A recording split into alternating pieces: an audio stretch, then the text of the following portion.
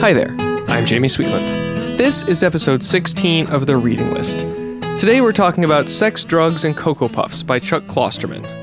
This is another one of those books that I rescued from the donation pile that my wife was about to get rid of from books she had in college. I thought it sounded intriguing and quirky. It's intriguing and quirky, which we'll get into. We'll start with the synopsis here. So, countless writers and artists have spoken for a generation, but no one has done it quite like Chuck Klosterman. With an exhaustive knowledge of popular culture and an almost effortless ability to spin brilliant prose out of an unlikely subject matter, Klosterman attacks the entire spectrum of postmodern America. Reality TV, internet porn, Pamela Anderson, literary Jesus freaks, and the real difference between apples and oranges, of which there is none. And don't even get him started on his love life and the whole Harry Met Sally situation. Whether deconstructing Saved by the Bell episodes or the artistic legacy of Billy Joel, the symbolic importance of The Empire Strikes Back, or the Celtics-Lakers rivalry, Chuck will make you think, he'll make you laugh, and he'll drive you insane, usually all at once.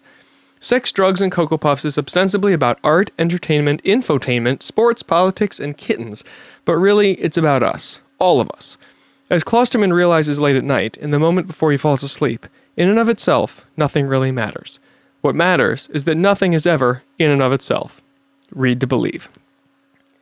So this book is kind of different from most of the other ones that I've read this year, in that it's not about one topic. It's not about one literary thread. It's not telling a story. It seems to be more of a collection of vignettes. It's like a book of essays, sort of. It actually reminds me a lot of, if you've ever read any David Sedaris novels. I read one a few years ago, which seems kind of similar. It's sort of like a collection of thoughts and little vignettes of daily life, and it reads a little bit like, for anybody who's on Reddit, like our shower thoughts. So it's just stuff that just kind of occurs to you, and you kind of didn't really think about it that way, and you dive way too deep into it. And that's kind of how this book is. It seems to be conveying a sense of culture without providing a single coherent narrative. It jumps from topic to topic pretty rapidly.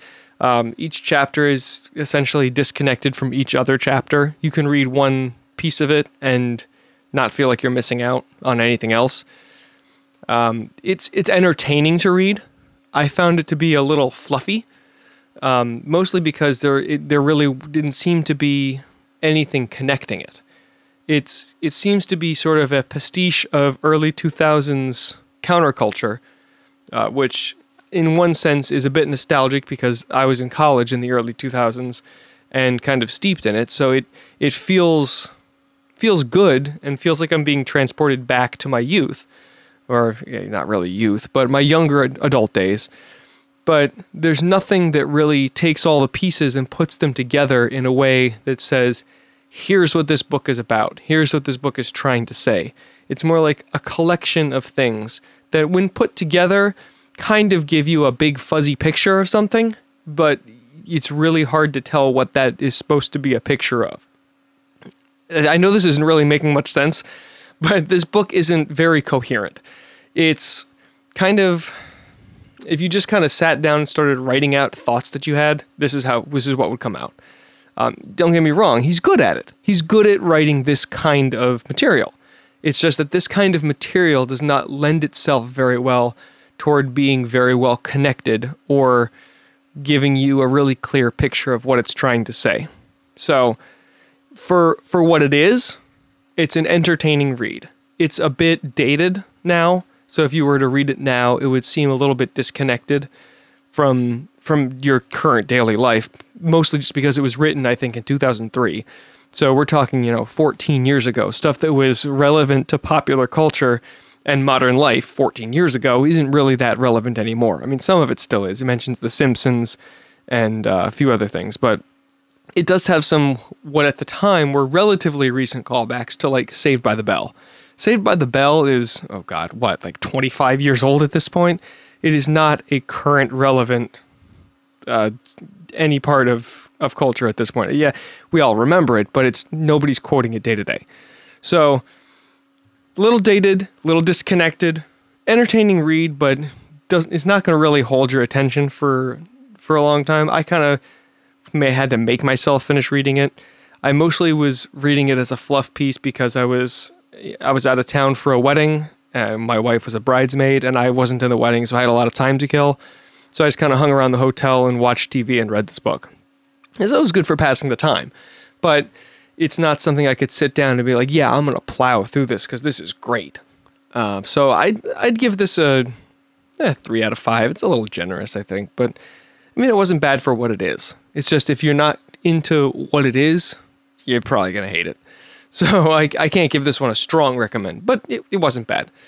So that's it for Sex, Drugs, and Cocoa Puffs. Next time, we're going to be talking about something much harder hitting. Next week is going to be Hyperspace by Michio Kaku. This is a physics book.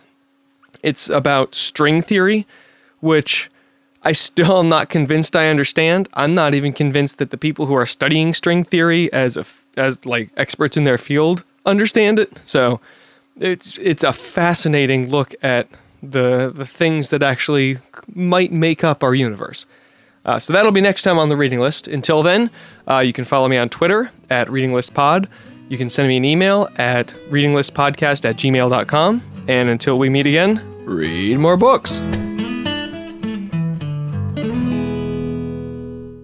If you like this show, check out more great content at IncastMediaNetwork.com.